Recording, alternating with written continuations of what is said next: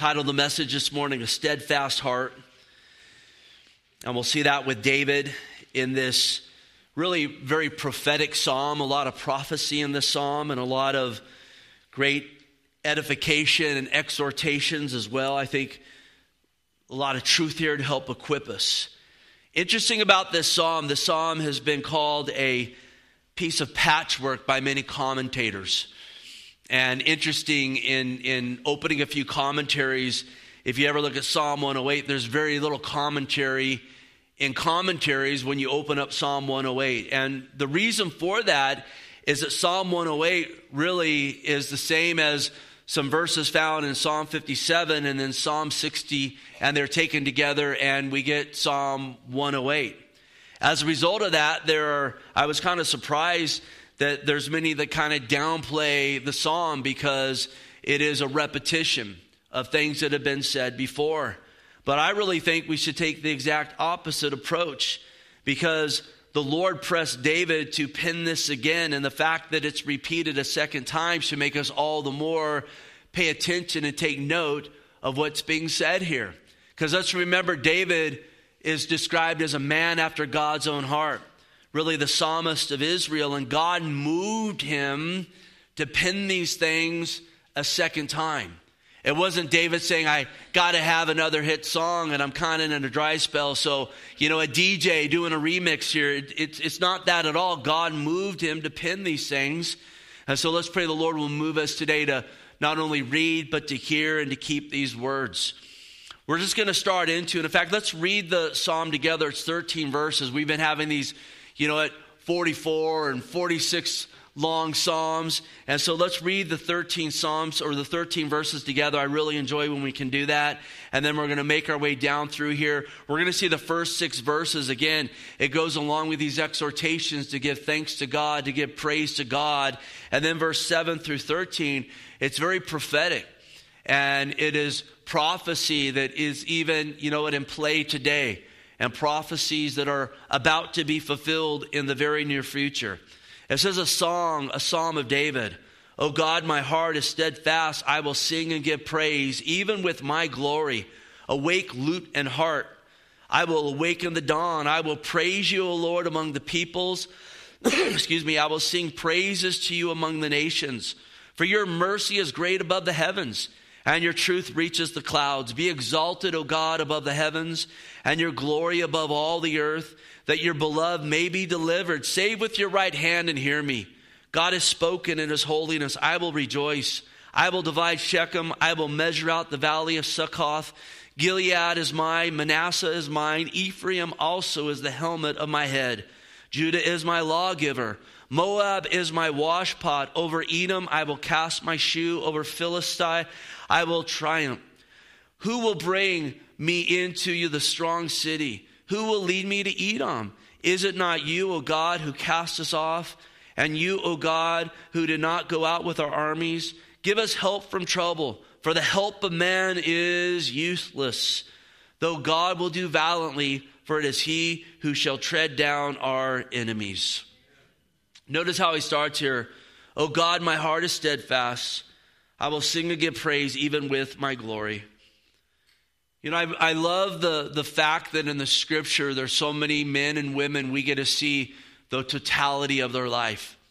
We get to see them at times from birth to passing away at an elderly age. Or like in David's case, we get to see him from most likely a young teenager when we first see him on the pages of scripture when Samuel goes to anoint the next king of Israel and goes to Jesse's house. And remember, the older brothers are brought out and David's out in the field tending to the sheep, and he ends up being the one that God has a call on, the one that, again, God spoke concerning, that I'll find a king or I'll raise up a king with, at a heart after me.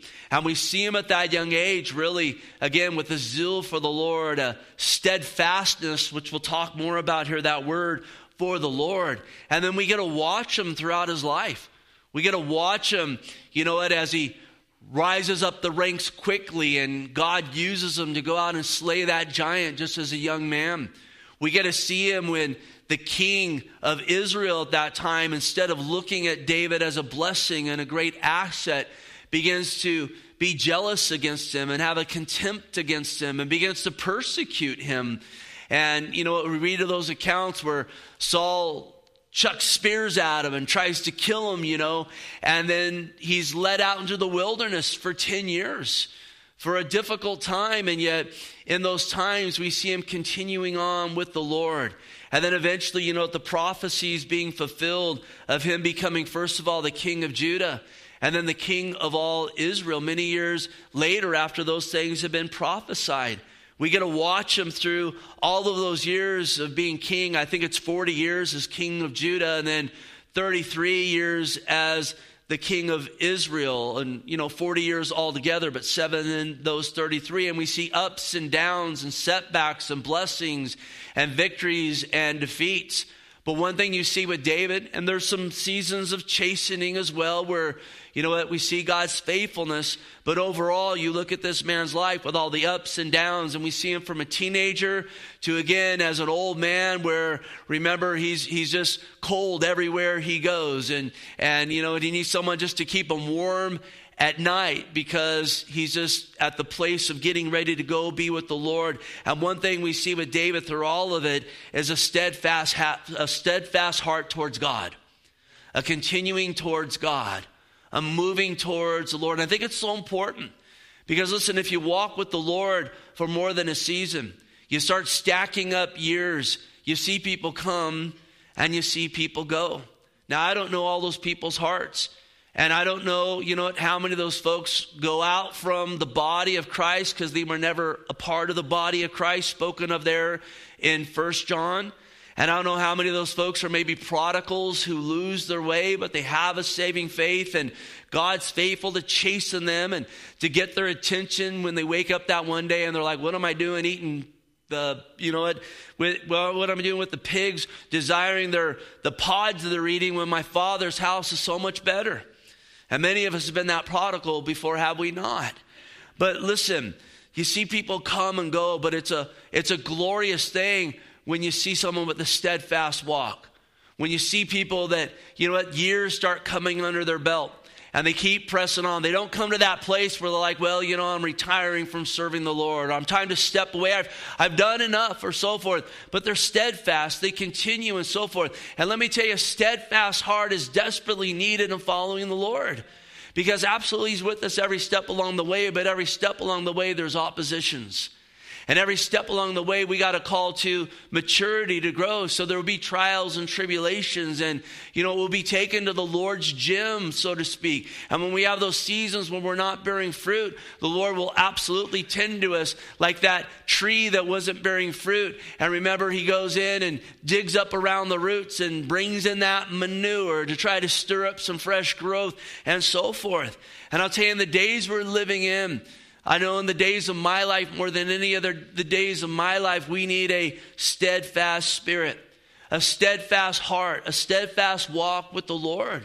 Because on top of even all those trials and tribulations, so many temptations, the cares of the world, the philosophies of man and doctrines of demons that even seem to be flooding the church, that, I'll watch in time and these things come in that they're not biblical. People get excited, and then after a while you see them begin to rot people away. You see it begin to affect their walk.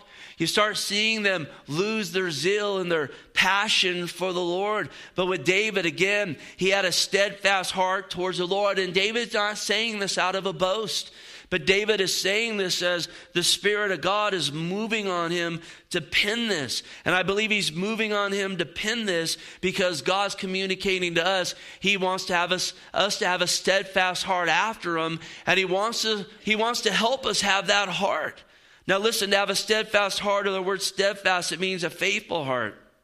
It means a constant heart. It means, I love this, a firmly loyal heart, a fixed heart, an unchanging heart, an immovable heart. I love this, not subjected to change. So it's this heart that says, I love the Lord. I want to walk with the Lord. I want to walk according to the Word of God. And listen, I'm not subject to change. Yes, we're subject to grow. We're subject to learn. We're subject to grow in the knowledge of God and knowing about God, absolutely. But as far as walking with the Lord and walking with God, what God has called me to, I will not change. I will not be moved. I will be fundamental. My eyes will be upon the Lord. I won't turn to the right or the left. I'm moving forward with Jesus Christ. We need that today.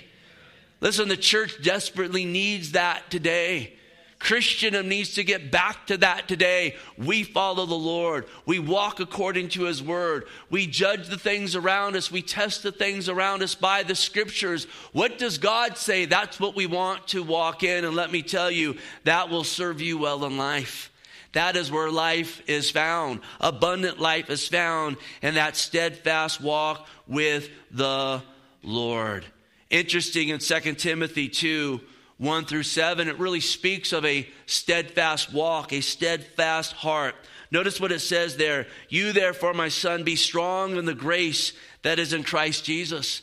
And absolutely, to have a steadfast heart, we need grace and we need strength. And we need grace to give us strength. And the things that you have heard from me among many witnesses, commit these to faithful men who are able to teach others also. So again, a picture of raising up others with a steadfast heart. And then notice the illustrations he uses here. You therefore must endure hardship as a good soldier of Jesus Christ. No one engaged in warfare engages himself with the affairs of this life, that he may please him who enlisted him as a soldier. And if anyone competes in athletics, he's not crowned unless he competes according to the rules. The hardworking farmer must first to partake of the crops. Consider what I say, and may the Lord give you understanding in all things. Listen, a soldier, an athlete, and a farmer, to be successful in what they are called to do, they have to have a steadfast heart. The farmer has to get out there and till the ground and pull the weeds and water the veggies if they need watering and so forth. You got to be constant in driving out the bugs and the varmints and so forth. And you have to be steadfast when, again, the seeds are planted and there's nothing that is growing yet. You have to be patient when they start to bring forth, the green out of the land and then start to get bigger. Then you start to see those vegetables, but you got to wait. You got to be patient. You got to be steadfast. And boy, when you're steadfast, though, isn't there great blessings that come out of that? Now, listen, I'm no farmer, but this last year we did plant a garden. And you know what? It was kind of a lazy man's garden because we tended to it and we kind of didn't tend to it, but we tended to it enough. There was enough of a steadfastness to it. Then it came, in the spring, all of a sudden these zucchinis started coming up out of the, why are you guys laughing? You know what I'm talking about, right? And listen, we've had some freezing nights. We're still getting zucchinis right now. And we're still getting these melons. There's a few of those even still right now. Half of it's been pulled out, but it's still going. And that was just from a little bit of steadfastness. There's fruit that came out. Listen, God gives us those illustrations for a reason. He's saying, be steadfast with me and you'll see fruit that comes forth. You'll see life-giving things that come forth to the glory of God. A soldier, again, to endure hardship, he has to be steadfast. He has to know why he is doing what he is doing and move forward in what he has been called to do. And an athlete as well has to run according to the rules, being steadfast in what is before him. God has called us to that. And I just can't encourage you enough in your walk with the Lord, to take the mindset on of a soldier, a farmer, an athlete. I am set in my following of the Lord because these has to do with things of your soul and your life here and how your life is spent. And there is no better thing or person to live for than for the glory of God and for the Lord Jesus Christ and all that he has called us to do. Now listen, continuing steadfastly absolutely revolves around the heart. That's why David doesn't just say, I'm steadfast. He says, oh God, my heart is steadfast. And I tell you, we need to watch our hearts. We really do. Proverbs 4:23 says, keep your heart with all diligence. Are you doing that this morning? Keeping your heart, your mind, your soul, those things are all kind of knit together with a diligence. Where you're examining your heart, You're looking what's going into your heart. You're seeing what's coming out of your heart. You're monitoring that. You're watching that and so forth. Not that we're overly focused on ourselves. We want our main focus to be upon the Lord, but we need to be wise in watching our heart. Again, what's going in and what's coming out. Because notice it says, for out of it springs the issues of life. And then notice this instruction here, and it goes along with this steadfast heart, this steadfast walk. Put away from you a deceitful mouth, and put perverse lips far from you. Let your eyes look, notice here, straight ahead. It's a picture of steadfastness. And your eyelids look right before you. Ponder the path of your feet, and let all your ways be established. Do not turn to the right or the left. Remove your foot from evil. Because again, it's absolutely easy to go astray. Listen, we need to beware, because not only out of our heart springs the issues of life, but also our heart can easily deceive us. We want to make sure, again, when we're examining our hearts, examining our lives, we're not going by feelings. Well, I feel like I got a steadfast walk with the Lord. I feel like I got a heart after the Lord. And I'm not completely downplaying feelings, but really what we need to look at are our fruits, the doctrines of our life. Again, doctrine's a huge thing. 1 Timothy 4:16, take heed to yourself and to the doctrine, continue in them. For in doing this, you will save both yourself and those who hear you. Notice, take heed to yourself. He's not saying take heed to your feelings. Well, how do I feel? How do I feel am I doing? But again, what's coming out of me?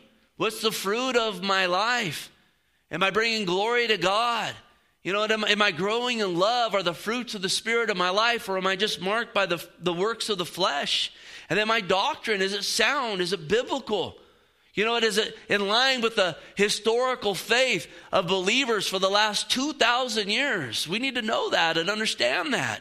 There's a consistency with those that are born again, that know Jesus Christ since his death, burial, resurrection, and ascension. And it lines up with the holy word of God. I'll tell you, we stray away from Scripture, we're straying away from the Lord. We're straying away from, again, a walk that's bearing fruit. We're straying away from the Lord. It's easy to drift. Notice Hebrews 2:1, it says, therefore we must give the more earnest heed to these things we've heard, lest we drift away. And so it's this idea of being careful with what we're hearing, with what's coming out of our lives, with what we're believing and so forth, that our eyes are set upon him, that we understand that, listen, there's management that has to go on. Again, we go back to a soldier. In any war, there's management that has to take place. An athlete has to monitor his body and his training and so forth. A farmer, again, has to monitor that land. They're watching that and so forth. We need to monitor our lives. Is my heart really steadfast after the Lord? And I'll tell you, we need to do this more today than any other time.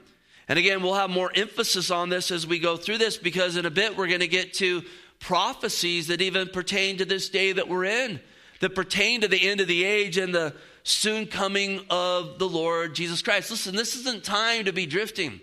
This isn't a time to, go to sleep with your walk with the Lord. This isn't a time to take on apathy and lukewarmness and so forth. This is a time all the more to get your eyes on the Lord, to be steadfast in God. It's not the time to say, well, COVID's, it's all kind of gone and down away now. It's kind of there, but it's not. So I can kind of go back just to living a lukewarm life. No, all the more upward and forward in the Lord Jesus Christ. All the more, let's move forward in him. And again, we read the word where it talks about the days we're living in. And it talks about the hearts of men. And these are things that can easily affect us if we don't have a steadfast heart after him. I think we looked at this verse recently, but I'll read it again. Luke 21:25, the Lord talking about the end of the age. He said there'll be signs in the sun and the moon, the stars, and on the earth distresses of nations, with perplexities and the seas and the waves roaring. And then verse 26, I see it played out all the time. Men's hearts failing them from fear and the expectations of the things which are coming on the earth, for powers of the heaven will be shaken. And you just see it, men's hearts failing them all over the place, not from what's just going on, but the expectation of what is going to come next. And let me tell you, the remedy to that is having a steadfast heart after the Lord. Eyes upon the Lord. Because listen, when we're in that place, then that knowledge that God is with me to the end of the age resonates in my heart, in my life. Scriptures like Romans 8:28, he works all things for good for those that love him and are called according to his purposes, resonate in my heart. Listen, that strength that we're receiving from the Lord, it's evident, it's apparent. And so our hearts don't fail us from fear of what's going to come upon the earth. Our hearts are strengthened from a fear of God, a reverence of God, an acknowledgement of God Almighty.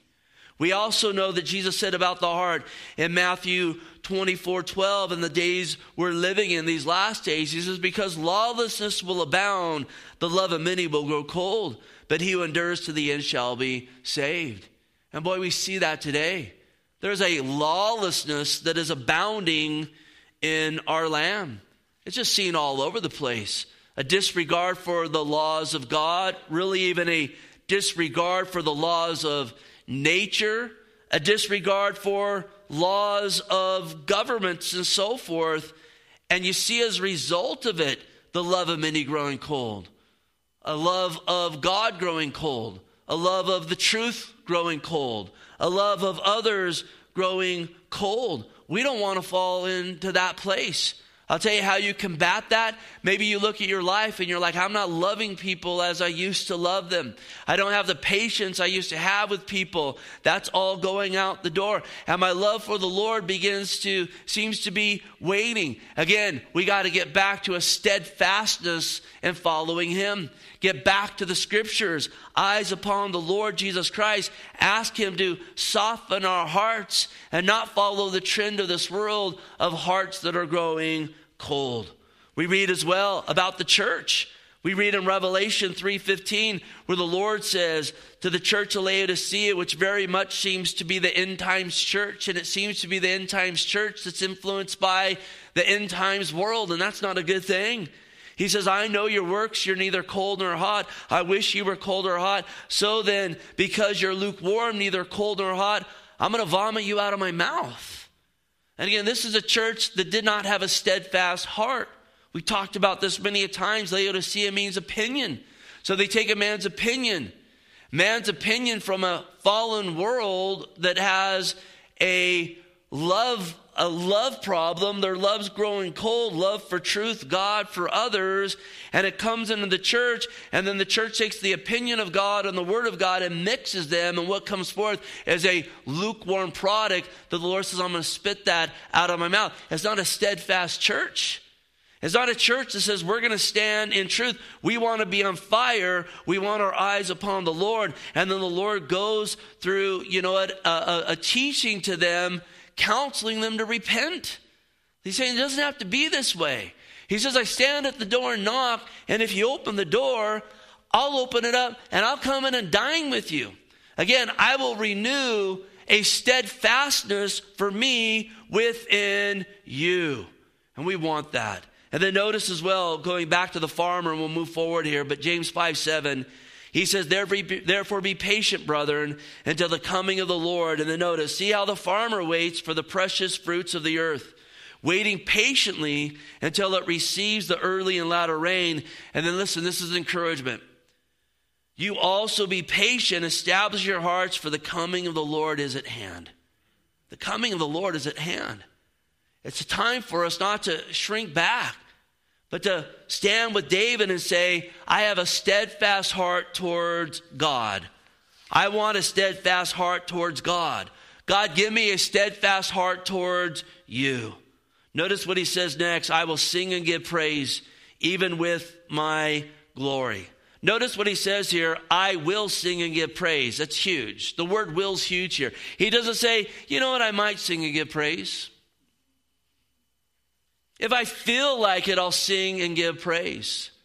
Let me ask you this morning, as you were coming to church here this morning, and maybe you didn't think about this, but as you step back and look at your heart, and even in our time of worship and praise and so forth?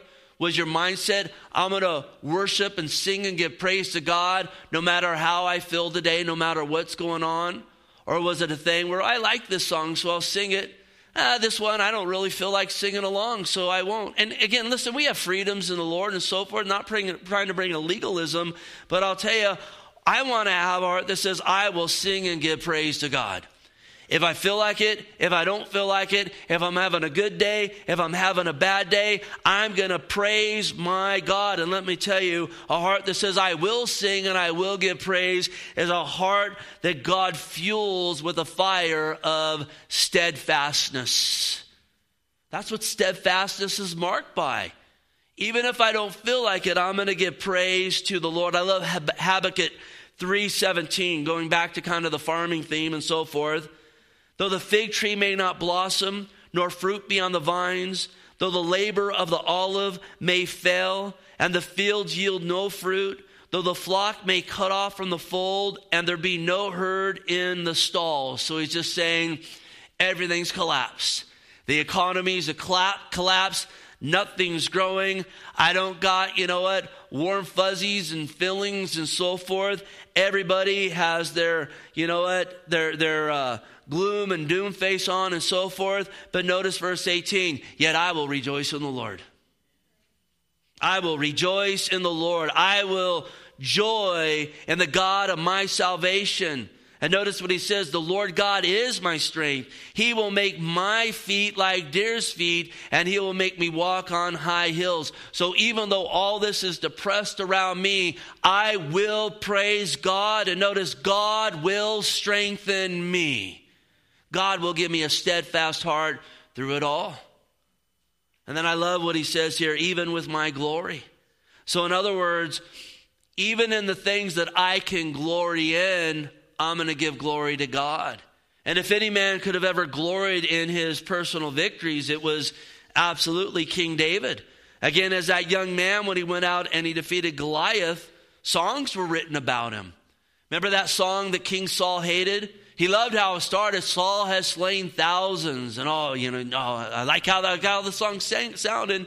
And then it says, and David tens of thousands. Can you imagine that being sung about you as a teenager?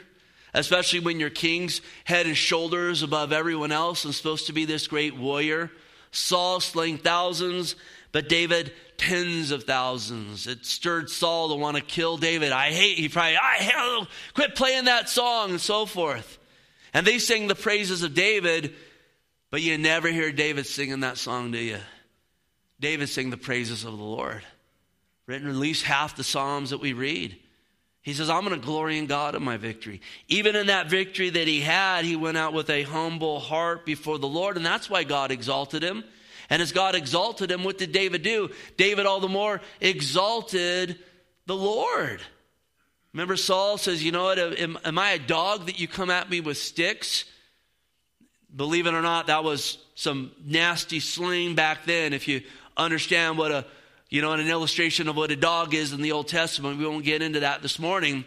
And David says, I come to you in the name of God. I'm coming at you because God is going before me. And in that humility and that steadfastness, he was exalted. But as he was exalted, all the more he gave glory to God. Let's give God glory in our glory. Amen. When we have successes and victories, let's give the glory to him. And really ask the Lord to help us with that steadfastness to stay in that place. Verse 2, he says, awake, lute and harp. I will awaken the dawn. So in other words, wake up and praise God. Use your mouth. Use your instruments. You're like, I can't play an instrument, but you can clap your hands, can't you? Use those prophetically to bring praise to God. And let me tell you, when we do that in a dark world, when we say, let's have a steadfast heart after the Lord. Let's worship the Lord. Let's wake up and give glory to God Almighty. Look at the dawn isn't going to awaken. The culture's not going to awaken if the church doesn't first awaken. That we don't first say, it's time for us to wake up. It's time for us to get going. It's time for us, listen, to do as they did in Acts 4 in the midst of difficulty. They gathered together and they worshiped and they praised God. And then they were filled afresh with the Spirit of God, and they had a boldness to go out and represent the Lord. We need to wake up. We're charged to wake up throughout the Scriptures. Notice Romans 13:11. Do this knowing the time. Hear this, that now it's high time to awake out of sleep. Are you asleep with your walk with the Lord?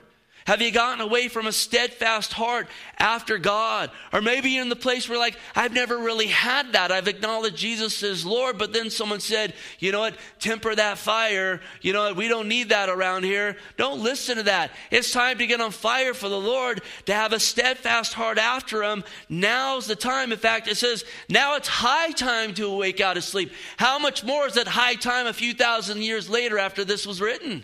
If it was high time then, it's 10 times that now. It's high time to awake out of sleep. For now your salvation is nearer than when you first believed. So in other words, our lives are getting shorter in the sense of the calendar days are getting scratched off. Now some may have, I don't, you know what, I'm no prophet. I don't know the future. I know the Lord is coming, and I know our day is like a shadow, but one thing we know is true, and I can prophesy, is that we have a week less than we had last week. And if we get to this, through this day, tomorrow we'll have one less day. And so we want to wake up now. That's where Jesus said, you know what, it's time for me to serve God now. The time's coming, night's coming when one can't do work. It's time to work now. In fact, he says, for now our salvation is near when we first believed. And then notice the night is far spent. The day is at hand. Therefore, let us walk properly as in the day, not in revelry or drunkenness, not in lewdness and lust, not in strife and envy, but put on the Lord Jesus and make no provision for the flesh to fulfill its lust. So no more snoozing, no more naps. It's time to absolutely put on Christ and say, I want to have a steadfast heart after the Lord. And I'll tell you, the Lord will always meet you in that place. He absolutely will. Verse 3, again, I will praise you, O Lord, among the people, that word will. And I will sing praises to you among the nations. This is not only a declaration from David, it's an exhortation to us. Let's praise him in the assemblies of the people like we are this morning. And let's absolutely give him praise out in the nations or out in the world. It's so important that we're unashamed of the gospel of the Lord. That we don't care about man's fallen opinion of us when it comes to our faith in the Lord Jesus Christ. Yes, we should care if we're not exhibiting the fruits of the Spirit of God. Absolutely, we should be concerned about that. But when it comes to our faith, when it comes to the gospel, when it comes for standing for truth that the world needs to hear, we got a world that's in bondage. And listen, what they don't need is us clamming up when it comes to declaring the praises of God and the truth of God. That's not loving them. They need to hear us lovingly and unashamedly speaking of Jesus and speaking of the Word of God. The Lord said in Mark 8:38, who's ever ashamed of me and my words in this adulterous and sinful generation, of him the Son of Man will be ashamed when he comes in glory of his Father with his holy angels. All the more to have a steadfast heart. To be ashamed of truth, to be unashamed of the Word of God. And interesting, he says, in an adulterous and sinful generation. And let's face it, some generations are more adulterous and sinful than others in the sense of, again, we've talked about this many times. You look at the nations and they'll have their glory days, and oftentimes it's times when there's a shame when it comes to sin. And then when a nation becomes unashamed of sin, and then when we begin parading sin and say, I'm proud of sin, then judgment is really coming and it becomes an outward wicked nation. And we're told, don't be ashamed of me and my word when you're in that place, because there's going to be a lot of pressure for you to do that. There's going to be a lot of things thrown your way if you say, I'm ashamed of the gospel, I'm unashamed of the word. But it's all the more we need to have a steadfast heart in that, because listen, even in that wicked generation, there's a remnant of people that God is calling out to himself. which included us. Listen, we're of a wicked generation ourselves, but God's been patient and has brought us into salvation. And so all the more, again, let's sing his praises. Let's sing it amongst the people. I think there's a side note here. Listen, I understand in this day hiding out is very appealing. I don't want to be around any people. I just want to go hide out. Anyone ever have days like that, you know? In fact, there's a psalm where the psalmist says, if I had wings like a dove, I would just fly away. I'd go hide. That's very appealing, but hear this. It's very unbiblical. Yes, we need time alone with the Lord, but God has put us here to be around people. People need to hear about Jesus, and he's put us here to do that. And all the more, listen, all the more in a free land. We still have great liberties. You can still go down the street and give praise to God in this land without someone coming and arresting you and so forth. And even, listen, even in COVID, I'm convinced, even, in North America where they showed certain arrests and so forth, a lot of that was just gaslighting. A lot of that was just, a theater to try to get people to shrink back and so forth. Oh boy, what's going to happen? Listen, even if that happens, God's going to go before me. I need to be amongst the people. I need to be giving praise to God. Don't let the threats of the enemy bring fear to your heart. Fear God and absolutely sing of his praises and speak of his goodness to a world that desperately, desperately needs him. Verse 4, for your mercy is great above the heavens and your truth reaches the clouds. There's a lot of mercy. We've talked a lot about mercy the last 3-4 weeks or so here in the Psalms. But let me tell you, if you're doubting the mercy of God, just look around and you'll see it all over the place. Mercy's not getting what you deserve. I had a lot of people say, boy, you know what, if Proposition 1 passes, California's going to break off the main, at the mainland, and we're going to sink in the ocean. We haven't done that yet, have we? This in Montana is still standing as well. I kind of laugh. Well, I didn't laugh at this, but I just thought, there you go. I hear of so many people saying, I got to get out of California. It's just too evil. And I got these different states that I want to run to, thinking that, it's like the kingdom of God or heaven's there. If God's leading you, like I say, always be led, but make sure you don't get there and go, oh no, I fled. And I know Montana is one of those states, kind of, the top 10 or whatever. I'm going to Montana. Listen, Montana needs as much prayer as California, because listen, to Montana, this was passed. Montana voters have rejected a legislative referendum that raised the prospect of criminal charges for healthcare providers unless they take all medically appropriate and reasonable actions to preserve the life of an infant born alive, including after an attempted abortion. So they said if a baby's born alive and the doctor walks away or the nurse walks away, if a baby survives abortion, we're not going to go after them criminally. That's evil. Let me ask you this. How many people would have voted this if they said if you're over 18 and you get in a car wreck and they don't take all the precautions, do everything they can to save you, they walk away, we're not going to charge them with anything criminal. Look, there's oaths when you get into the medical field that you're going to do all you can do to keep someone alive. I guarantee that probably would have lost, at 100%. But instead, in this great conservative place, and look at, I like it when I get an opportunity to bag on those states because my state gets bagged on so much. Because I'll even look at Prop 1 here, which is just a wicked proposition, but it wasn't worded like this. It was worded as health care for women, very deceitfully worded. No, that's about a massacre upon babies is what that's about. Nothing to do with health care for women. That's not a healthy thing for women.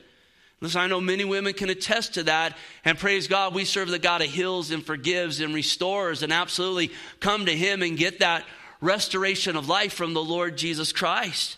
But again, you see California still here, you see Montana still there. That's the mercy of God.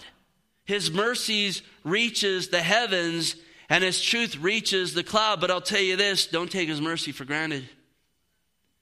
Because, listen, the more you take his mercy for granted, the more you abuse his mercy, the more you store up his wrath. And California might still be, connected to the mainland today, But I don't know what tomorrow holds. And our nation, it is still getting along today, but this nation is different than so many others because it was founded on Christian truth. That's a great blessing from the Lord. And the more you start abusing his mercy, the more his wrath stacks up and eventually judgment comes. Not my opinion, it's the word of God. Romans 2:4, do you despise the riches of his goodness, forbearance, and long-suffering, not knowing that the goodness of God leads you to repentance, but in accordance with the hardness of your impotent heart, you are treasuring up for yourselves wrath on the day of wrath and the revelation of righteous judgment of God. And so in other words, all this goodness, even God letting us wake up again today in California, it's God being long-suffering. It's God being merciful. It's God being good to us and wanting people to repent. His kindness there to lead us to repentance. But he says here again, make no mistake, you don't respond to that, you're treasuring up wrath. Listen, read through Revelation. Read through end times prophecy. Even read through history. And see what happens when a people keep hardening their heart against God Almighty. Eventually the time comes when God, who is a just judge, brings judgment. Again, his truth is true all the way to the clouds. It never fades. It never changes. It's for every generation. It saves, sets free, renews, equips. It edifies, it exhorts, it corrects. It's not to be mocked. It's not to be added to. It's not to be taken away from, and any that do that will give an account. Verse 5, be exalted, O God, above the heavens, and your glory above all the earth. And listen, because his mercy reaches the heavens, shouldn't all the more our praise go above the heavens to give him glory and honor? It does when we worship in spirit and truth. We've been called to do that. Lord, let us worship you in spirit and truth, according to the prescribed manners found in the word. Listen, even in worship, you need a steadfast heart. To say, I want to worship God according to the prescribed manner. Throughout Scripture, you see strange fire come in. I think of Nadab and Abihu, Aaron's sons, they bring strange fire and worship before the Lord, and it was costly to them. They didn't have a steadfast heart. They got bored with the prescribed manner. We need something new, exciting, something to stir our feelings up and so forth. And that's fine. Listen, we need our feelings, it's stirred up sometimes, and there should be an excitement about serving and worshiping God. But when it gets outside of the prescribed manner, listen, there's consequences that come from that. Because a lot of times you see, again, it's like a sparkler and then it fizzles out because the steadfastness wasn't about the Lord. It became about us and an experience. And carnage gets, put in the way of that.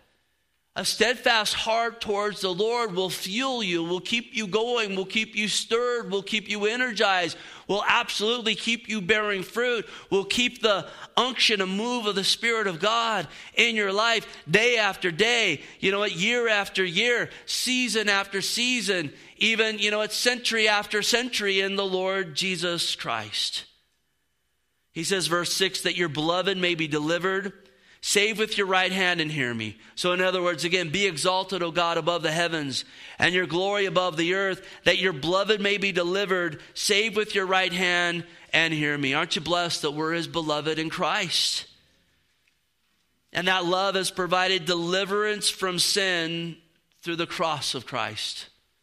I love Colossians 1:13. He has delivered us from the power of darkness and conveyed us into the kingdom of his Son, of his love, in whom we have redemption through his blood, the forgiveness of sins. We're under a damnation on our sin. Jesus lived the sinless life. He went to the cross, bore the wrath due us, laid down his life, died in our place, resurrected from the grave. When we call on his name, we receive deliverance from those things, redemption from those things, salvation by his right hand, and absolutely a confidence that he hears me when I cry out to him. Now listen, verse 7, he moves into prophecies. And all the more we want to have a steadfast heart. even knowing God's prophetic word and even knowing we have God's prophetic word laid out before us. Again, things going on in the world today, they should be to no surprise to the Christian.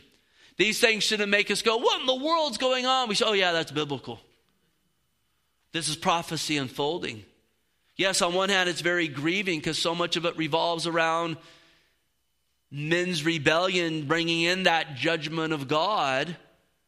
But it should be very encouraging as well because we know our Lord is coming soon. And even to the very end, there's people who will come to know him.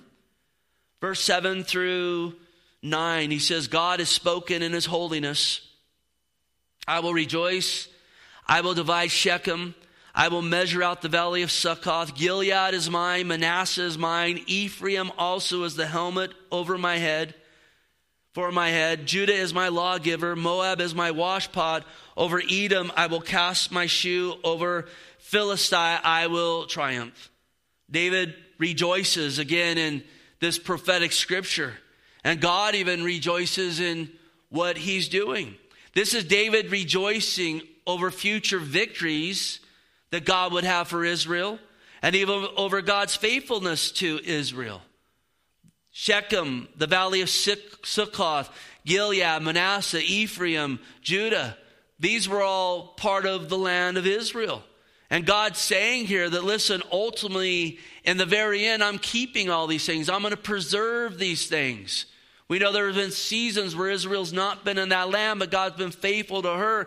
And ultimately, he's saying, I'm going to be victorious and I'm going to be faithful to my promises of Abraham. It's really, again, going back to Romans 11, verse 26, all Israel will be saved, that we spent so much time talking about in our study in Israel. It's the declaration of that. And listen, it's a reminder for us to be steadfast because God is faithful to his promises as well as his prophetic utterances. Listen, at this time, Jesus had not come yet. He had not come and fulfilled his ministry. And yet, this is a prophetic scripture about him. Judah is my lawgiver. Or in other words, Jesus, absolutely the king, he is going to come as absolutely prophesied in the word. And indeed, he did. And this also speaks, though, of future victory over the regions of Moab, Edom, and Philistine, which is modern-day Gaza, where the Palestinians are. And again, we've talked about this. It comes up over and over. Maybe, like, Steve, you talk about this a lot. It comes up in Scripture. Have you noticed we go verse by verse? It comes up in Scripture over and over and over again. God's faithfulness to Israel, as well as the land deeded to Israel, given to Israel by God, which absolutely includes that Gaza Strip. Now again, it's not that God chose Israel that all of the rest of man would be trampled on, but God chose her that the Savior would come through, that not only would all Israel be saved, but with God's desire that all the Middle East would be saved. And many in the Middle East are getting saved. And even that all America and even California and the Central Coast would be saved. That's God's desire in that. But he did give specific promises to Israel. Now quickly here, verse 10, he says, who will bring me into the strong city? Who will lead me to Edom? And the strong city of Edom is the rock city of Petra. And again, we've spoken of this many times. Go read the book of Obadiah. It's all about, it's one chapter, the whole book. Go home and read the entire book of Obadiah. It's one chapter.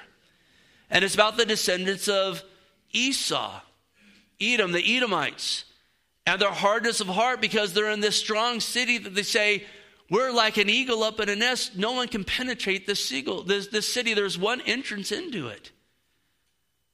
Very difficult to get through, very easy to protect. For years, people mocked the rock city of Petra. They said, this is a made-up place. And then late 1800s, it was discovered, and they find this city, this hidden city that can house 2 million people. You can go to this day and marvel at this city that's literally built out of the rocks. You can see pictures online if you've never been there. It's incredible. And he says, who will bring me into the rock city? Who will lead me to Edom? This is Israel speaking here. Now notice verse 11, is it not you, O God, who cast us off, and you, O God, who did not go out with our armies? Give us help from trouble, for the help of man is useless. And listen, the day is coming. Israel is very secular today. There's very few Christians in Israel. Even their Judaism is very new age over there for the most part. And we know the day's coming when they're going to make a covenant with a man who they think is the Messiah, the Antichrist. And in the middle of the tribulation, they're going to recognize that he is not Messiah. And they're going to say, listen, we've been cast off. We've put our help in man, and the help of man is useless. And at that point, they're going to look up and they're going to start groping for the Lord Jesus Christ. And we know at that time, we read scripturally that Jesus said in the middle of that tribulation, when there's an abomination of desolation, those in Judea, it says, flee to the mountains. Flee to that rock city of Petra. And absolutely, God is going to come in as they put their hope in God, not in this man, not in this Antichrist. And God's going to strengthen them to do valiantly. We know from Zechariah 13:8, 1/3 of all Israel will be saved, will be preserved, that will be brought to that rock city. They will do valiantly. We read in Revelation 12:14 that they'll be taken on 2 wings of a great eagle to this place of wilderness. It lines up with the rock city of Petra. It lines up with this here, being hid in Edom. And then notice here, then the Lord will tread down her enemies. And we read about this in Scripture. Isaiah 63 is about the end of the age, the second coming of the Lord. Who is this who comes from Edom with dyed garments of Bozrah? Listen, the second coming of the Lord is not just in the valley of Armageddon. It goes all the way down to Edom, to Jordan. And then in Zechariah, we read about the Lord touching on the Mount of Olives. He's going to come and trample down their enemies, but trample down the enemies of God that will be assembled to try to destroy God, as well as the nation of Israel. And praise God, we know as the church, we're going to come back with the Lord. And absolutely, his enemies will be treaded down. The table's set for all these things. And the question is this morning, are we walking with a humble heart? Are we walking with a steadfast heart towards the Lord? We need to check ourselves. We need to examine ourselves. Even if you're sitting here this morning and maybe saying, I've heard these things before. Yeah, we went over that. I was here on Wednesday night and got redundant because we just kept going over and over and over and over again. I'm tired of hearing it. That's not the mark of a steadfast heart. Because listen, we're closer now than we were then. And we see prophecy unfolding at a rapid rate around us. If you find yourself again sleeping on these things, it's high time to wake up. And ultimately, listen, I can encourage you, I can exhort you, I can get up here and flap my arms and do this and so forth. But it's you and your heart and you before the Lord. And you got to manage your heart. And you got to examine your life. At Judgment Day, listen, we're all standing before him individually, and no one's going to say, well, he made me or she made me. Yes, if we did something to someone, we'll give an account. But ultimately, it's going to be, what did I do? Did I keep that steadfast heart? Was I examining my heart? And when it drifted, did I say, oh, Lord, get my eyes on you. Let me get back to the word and the fundamentals and these disciplines you've called me to be a disciple of the Lord, an athlete, a farmer, a soldier for Jesus Christ. Help us, Lord. Let's stand up and we'll close in prayer.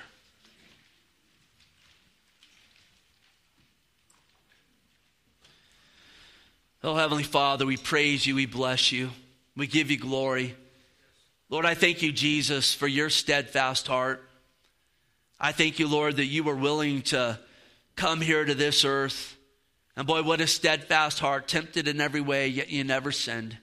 Your face set like a flint upon the cross to do the will of the Father and make that way of salvation for us. Oh, Lord God, as you were steadfast with that heart to save us, Lord, all the more, God, meet us where we are, Lord. God, help us, Lord Jesus. Lord, stir us a steadfast heart this morning, God. Help us to take these things to heart. Help us, Lord, to absolutely be a people abounding in the fear of the Lord, a reverence towards you. And even, God, with that God, joy knowing, God, life and liberty is found when I walk with the Lord. If you're here and you haven't called upon Christ, today is the day of salvation. I'd encourage you to call on him today. Ask him to save you. Ask him to be your Lord. Ask him to meet you where you are, even right now. We thank you. We praise you, God. Lord, help us to finish well here in this time, lifting our voices to you. Let's worship the Lord.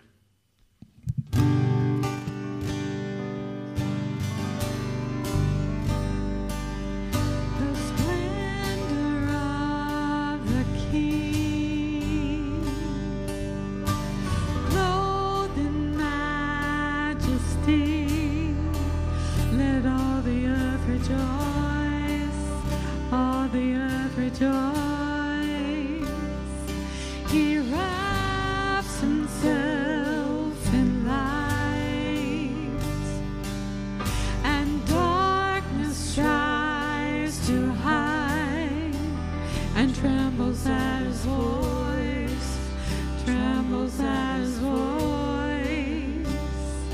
How great is our God! Sing with me, how great is our God. Oh, we'll see how great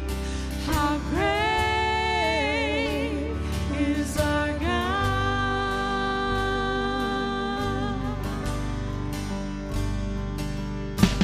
Age to age he stands, and time is in his hands, beginning and the end, beginning and the end. The Godhead, three in one, Father, Spirit, Son, the Lion and the Lamb, the Lion and the Lamb.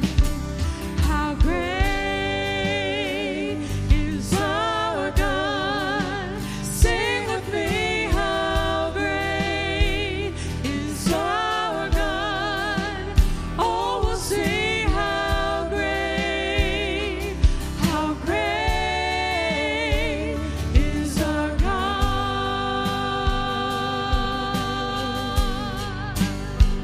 He is the name above all names, worthy of all praise. My heart will sing, how great is our God.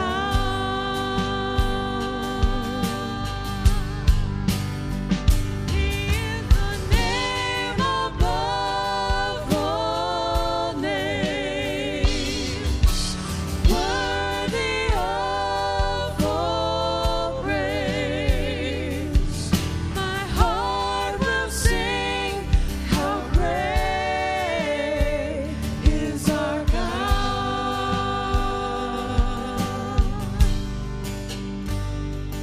How great is our God! Sing with me, how great is our God! Oh, we'll see how great is our God!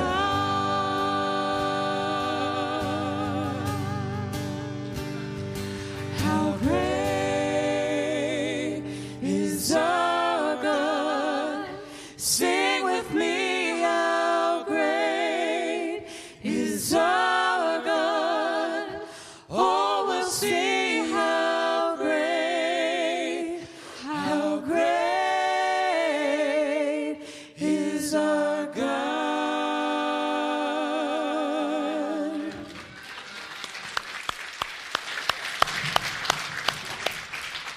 Amen. Well, God bless you. I just encourage you to encourage others and have a blessed day in the Lord Jesus Christ.